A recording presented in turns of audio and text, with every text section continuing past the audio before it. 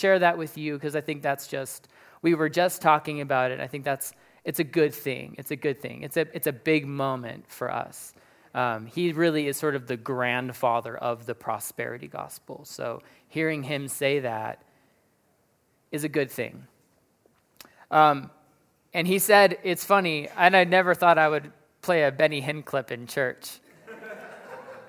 But one of the things he said is if you're not giving out of love for Jesus, don't give. And what we say around here, because giving's not bad, giving's good, but you have to give with a biblical mindset, a biblical perspective in a way that honors Christ. So we around here say, if you're going to give cheerfully.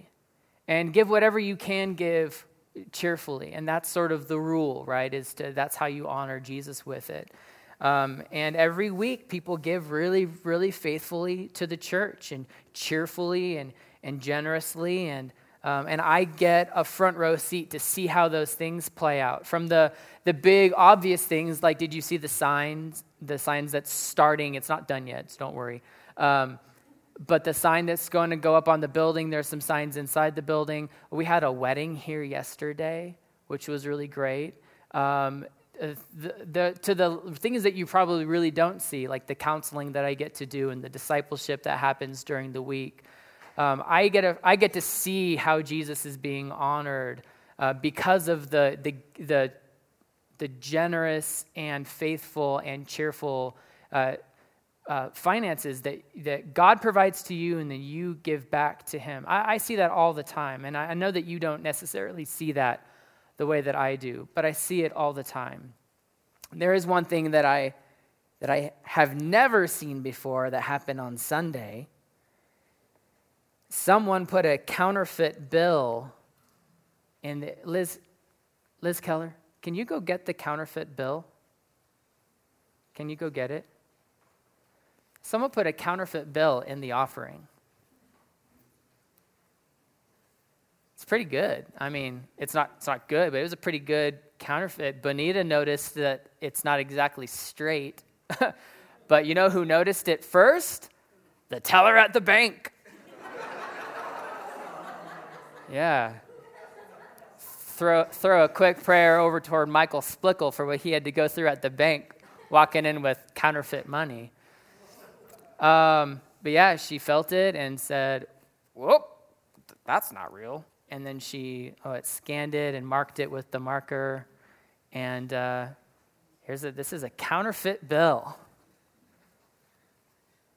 It's a $5 bill. It's pretty good.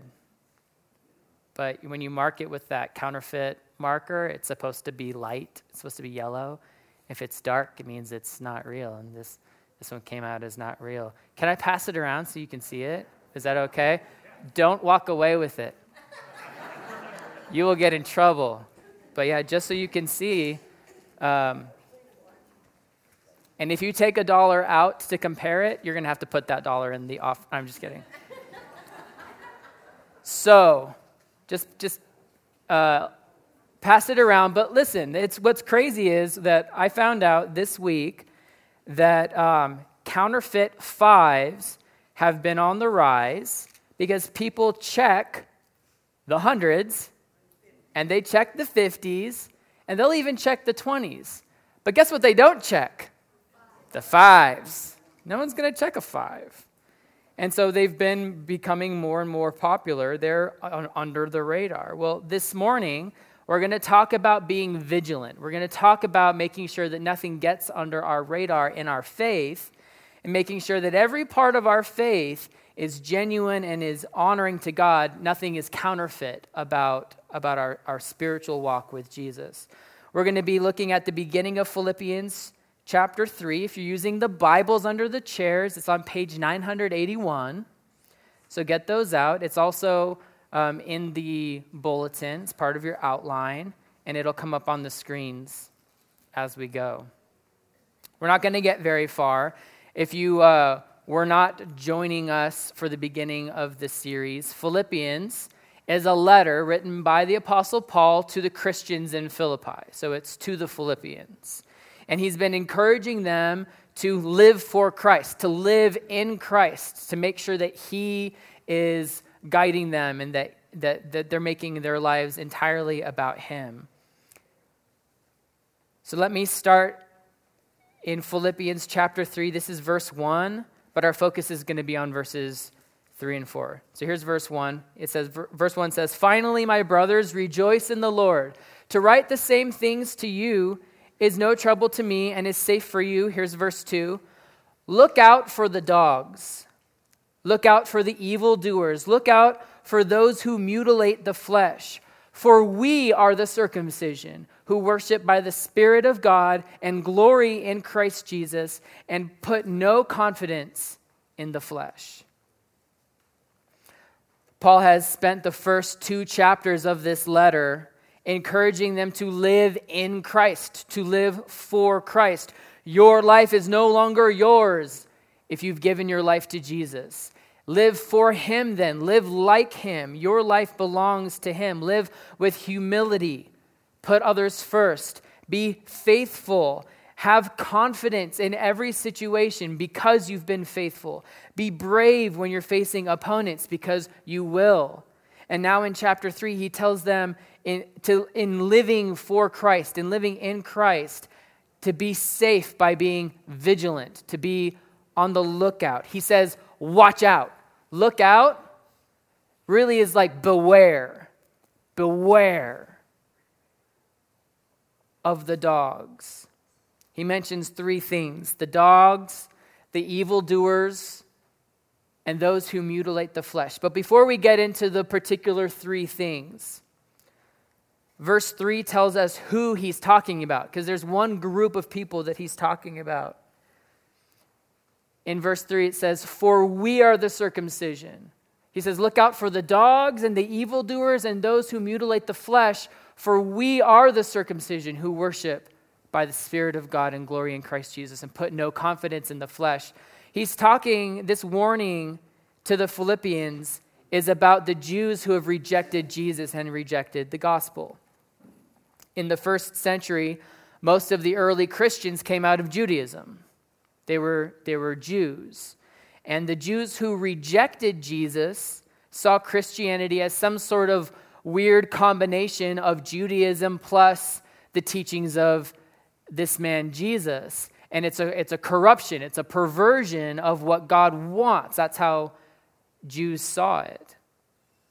So when Jews bumped into Christians, there was some animosity, there was some tension. The Jews would say things like, you're Jewish, even though you like Jesus, you're still Jewish, and God commanded us to follow these cleanliness laws and to observe these rituals and these festivals and to maintain these things and temple sacrifice and all of those things. And you still need to be doing those things because God literally told us we are supposed to do those, and he hasn't changed his mind about that. God never told us not to do those things anymore. So maybe you like Jesus, but you still need to be keeping all of these things that God told us in Scripture. Paul is aware of this, and so he addresses it here in the letter to the Philippians with not a soft warning, with a huge, aggressive warning. Beware. He's saying, be on the lookout, be watchful, look out for these people. These people are, the first thing, look out for the dogs. They're dogs. Now, each of these 3 things, dogs and evildoers and those who mutilate the flesh, they are ironic. Paul is taking something that the Jews took pride in and is turning it against them. So for the dogs, the Jews took great pride in their cleanliness. The whole idea behind the various ceremonial and ritual things that they would do to keep themselves clean was so that they can be right with God. There were rules about how to wash your hands and cut your nails, how to prepare your food, what not to eat, what not to wear, when to wash your clothes, also that they can be seen as clean before God. It's a big deal to them. And at the same time, dogs for Jews in the first century were seen as unclean. They're scavengers. They're unclean animals. And Jews very often, in fact, in the Bible a few times, refer to Gentiles as dogs.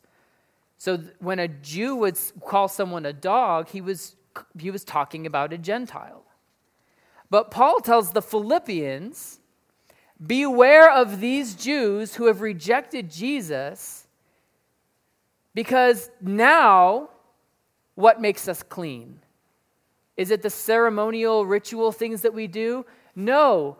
Under the gospel, Jesus makes us clean by his blood. His blood washes us and forgives us so that we can be seen as clean before God. It is not about the way that you wash your hands. It is about the status of your soul. And the only thing that can make us clean before God is Jesus. So for Jews that have rejected Jesus, and they're telling you still have to follow all of their rituals for cleanliness, that is not making you right before God. Those people that are telling you to do that, they're the Gentiles now. They're the ones, they're the dogs. Look out for the dogs. That means look out for the Gentiles, but he's talking about the Jews. It's a very sharp criticism. One commentary I was reading said you could not have fashioned something that would have hurt a first century Jew more than calling them a dog. But we're just getting started. Next up, the evildoers. Jews also took great pride in that they have and follow the law of Moses. That's how they know they're righteous. They're the only ones that have the rule book. They have the rule book, so they know how to follow the rules so they can be right with God. But if you read the Bible, you will find places like Romans 3, verse 20, which says, by works of the law, no human being will be justified in God's sight, since through the law comes knowledge of sin. Paul tells the Philippians, beware of the Jews who ground their righteousness in keeping the law, because guess what? They don't actually keep the law. The law doesn't allow us to be righteous. It just shows us when we aren't righteous. That's what Paul says. So the people that are telling you, you still need to be doing all these things. You need to still be doing all of these things. And they're trying to reorient you back to the law. Beware of them. Because they're not following the law. And they've rejected Jesus, who is the only one who gives us actual forgiveness. The law reveals their sin. And they've rejected salvation, which simply leaves them as people who don't quite follow the law and have not been forgiven. So don't listen to them. They're not the ones to follow. Next up, those who mutilate the flesh. Now, in your outline, I titled this as the mutilation, and that's because that's what it says in Greek. It says, beware of the dogs, beware of the evil workers, and beware of the mutilation. Mutilation in Greek, the Greek word, rhymes with the Greek word for circumcision. So he's making a little bit of a... It's clear when we look at it right now, because of the way that they've translated it, that those who mutilate the flesh is a reference to circumcision, especially when you get to, for we are the circumcision. He's talking about circumcision there. And he's going right at it. You see, circumcision was incredibly important to the Jews. It is the visible sign of their relationship with God. It says we are his people. They took great pride in being the people of the circumcision. And at the same time, in the Old Testament, physical mutilation, cutting branding, things like that, is a sign of idolatry.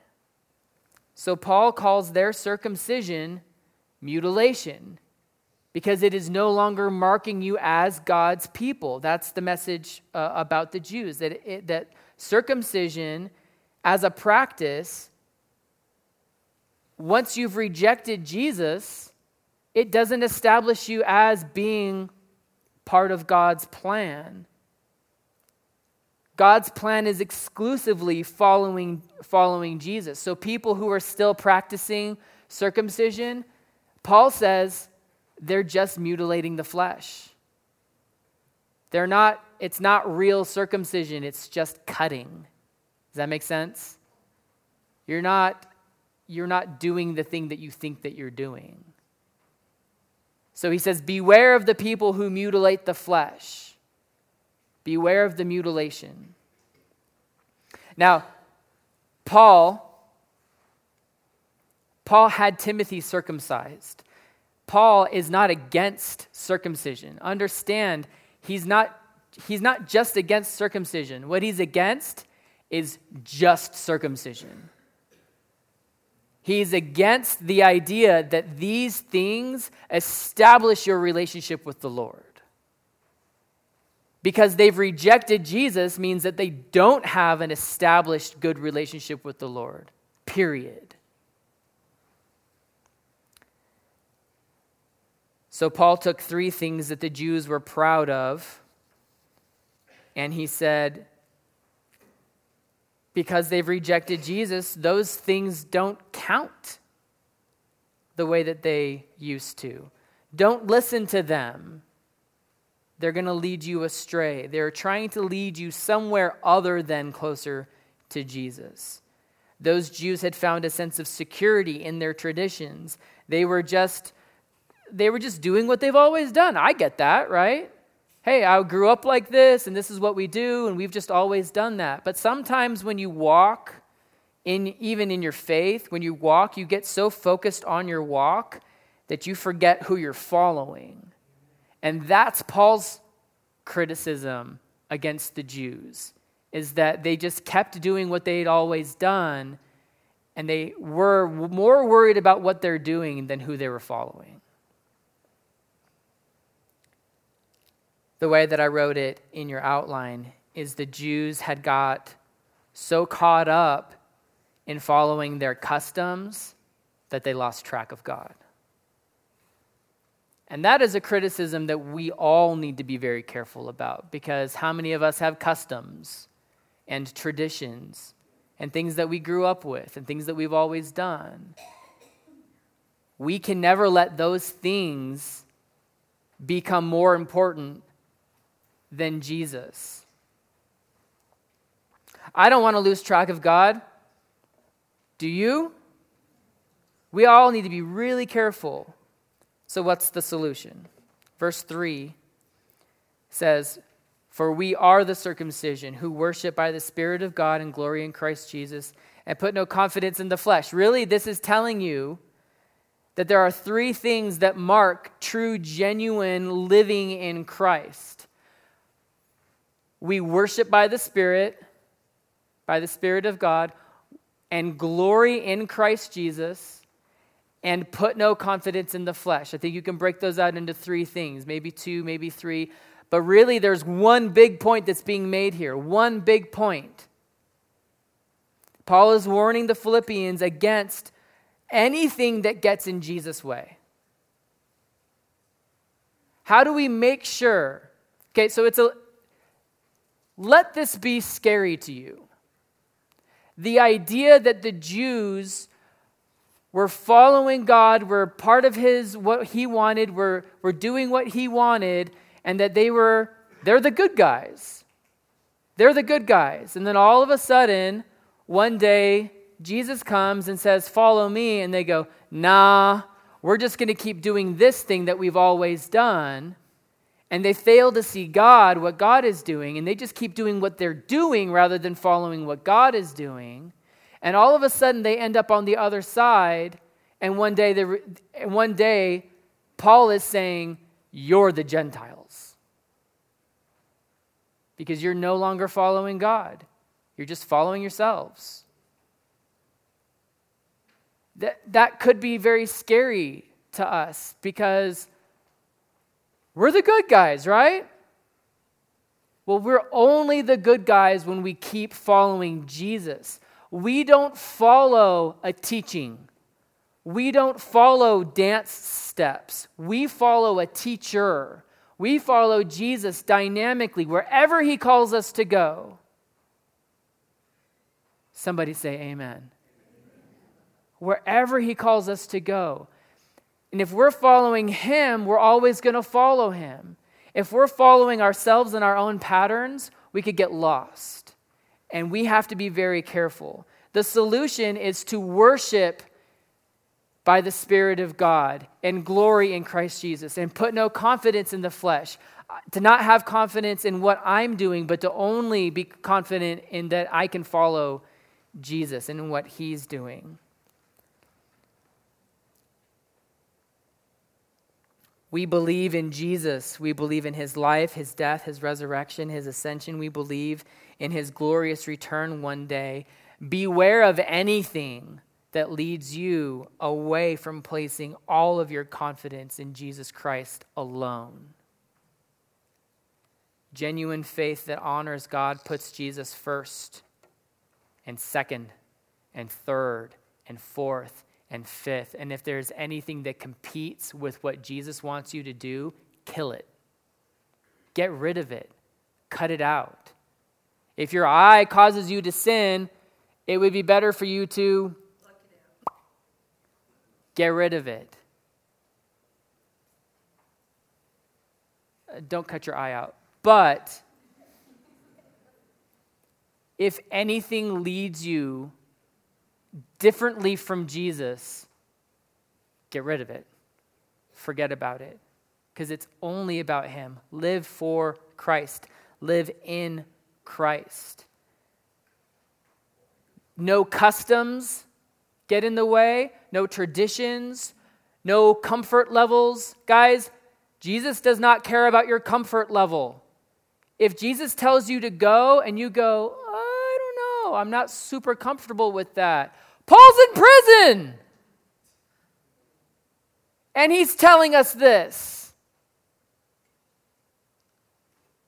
He doesn't care about your comfort level. He cares about his glory. And you have to trust that following him will lead to good things for him. We don't get to put our traditions in the way. We don't get to follow the I grew up like this. No excuses. In 2 Corinthians 10:5, another of Paul's letters, he said, we destroy, we lay waste to everything that's raised against the knowledge of God. And we take captive every thought to obey Christ. That's how to follow Jesus. That's how we make sure that we aren't following him one day and then all of a sudden wake up one day and realize we're not following him anymore. Like what happened to the Jews in the first century. We let Jesus be king over every part of our lives by himself. So here's the question. I think for the most part, we're probably pretty good at the big issues. You know, we pay attention to the things that are going on with like homosexuality in our culture. We pay attention to the things that are going on with same-sex marriage. Let's call those $100 issues. We're pretty good at those. No one's going to sneak those in, right? We're vigilant. I guarantee the devil would love to win some $100 issues. Do you know what I'm talking about? I guarantee he would love to win some of those issues. But I bet he's not counting on it. I bet he's counting on winning those $5 issues. The ones that nobody's really checking. The ones that people don't really talk about. We have to be faithful to Jesus at the $100 level, at the $5 level, at the penny level. we have to be faithful to Jesus about everything because it adds up. It absolutely adds up. When I was a kid, I remember following my parents, and if I wasn't holding their hand, because I've got ADD, bad. If I wasn't holding a hand, 4 seconds would go by, and I'm, this tall, and there's people, and I would let go, and I would look at something, and then turn back around, and grab some man's hand, and he's going, "Who's this kid?" And I go, "Oh my gosh, I don't know where my parents are." We have to be faithful to Jesus, following him, tracking with him at every level all the time. The big issues, the $100 issues, the $5 issues, we can't let anything get in the way. So here's a couple things. You want to know what $5 issues are? Okay, hold on. Alcohol. Let's talk about alcohol. Do Christians ever treat alcohol differently than what the Bible says? Yeah. Do we talk about it a lot? No. I'm saying let's treat alcohol exactly like the Word of God says. What do you think? Can we agree to treat alcohol exactly like the Word of God says? Why are you not saying yes? Are you worried? Say yes. Some Christians believe alcohol is always bad, and a good Christian should never, ever drink any alcohol, even though Luke 7 strongly suggests that Jesus drank wine. He certainly made wine in John chapter 2, and Paul encouraged Timothy to drink wine to soothe his stomach. On the other hand, some Christians believe alcohol is fine, and sometimes will imbibe too much, even though Ephesians 5, Galatians 5, Isaiah 5, and 1 Thessalonians 5, and those are only the 5s that I could find, says that drunkenness is absolutely, unequivocally a sin. The Bible says alcohol isn't always bad, but drunkenness is. That's what the Bible says. Are you going to live in alignment with the Bible? You should. You absolutely should. Let's talk about sex. I'm just looking around. You're all still here. Do Christians ever treat sex differently from what the Bible says? Yeah. In 1 Corinthians 7, Paul explains that for unmarried people, God wants them to remain abstinent. That is God's plan. And if they can't take abstinence, get married. That's what he says. If you can't take the passion, get married. Biblically, marriage is a precursor to sex, yet plenty of unmarried Christians have sex before marriage and they think that it's just fine. Let's make sure we're lined up with Jesus on this one, amen? Also, don't have sex outside your marriage, amen? Who didn't say amen? Number 3 on my list, I've got plenty, but I'll stop here. Violence, okay? Violence. Can we agree to have a biblical alignment with what God says about violence? Say yes. Guys, if you're not ready to line up with the Bible, go somewhere else.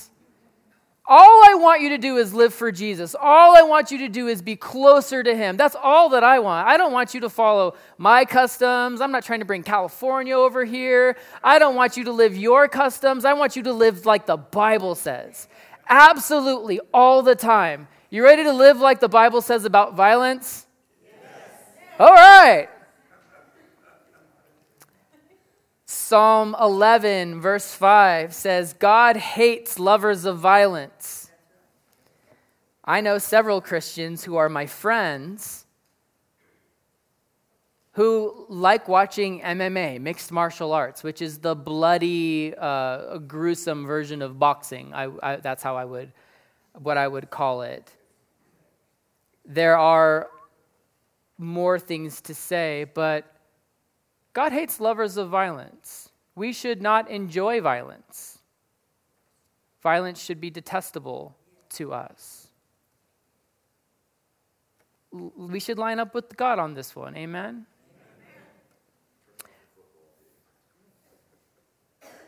Football's got helmets. I'm not going after football right now. The point is, make sure that your loyalty and your faith is solidly in Christ alone. Align your whole life to Him and let Him guide you. Let Him be your Lord. Anything that you put in front of Him is an idol. And we can't have that. We can't have that. When we look away, like Peter, we fall in the water. And so my challenge for us this morning is to think about a way that you're looking away from the Lord. Is there something in your life where if you were looking directly at Jesus, if you're looking directly at the cross and you are following Him really faithfully, is there something in your life, some area where you've stopped looking at Jesus directly, where you're counting on something else to guide you, where you're hoping that you're not going to fall away? Things that, $5 issues, things that it's not a big deal. I know what the Bible says, but it's not a real big deal. Let's line all of those things up for the glory of Christ. Let's live for Him. Let's keep our eyes on Him so that we don't fall in the water. Because that's where the Jews went wrong. That's the warning that Paul gives. They became entrenched in their heritage, not their faith. They looked away, and when God sent Jesus, they didn't get it. And I don't want to be like that. But we all look away. We all look away. Maybe this morning you're thinking about something that you are looking away, an area where you're looking away. Something you need to give back to Jesus, something you need to submit back to Him. Maybe you're feeling defensive, but maybe God's still burdened your heart. Maybe this morning you want to commit your life to being lined up for Jesus for the first time. Maybe you've never done that before. Listen to me. Maybe you've believed in Jesus. Maybe you've believed who He is. Maybe you've believed what He's done for you, but you've never committed to lining your whole life up for Jesus. Maybe you want to do that this morning. Maybe God's pulling on your heart to cause you to do that. And maybe you want to recommit your life to Jesus this morning. Maybe you're like me. Maybe you're like me and you read this passage and you hear what the Word of God says, and you think, there are ways that I'm not locked in on Jesus. There are ways that there are things that I need to do to give back to Him. There are ways I need to get back on His path. There are things I need to cut out from my life. Maybe this morning you just want to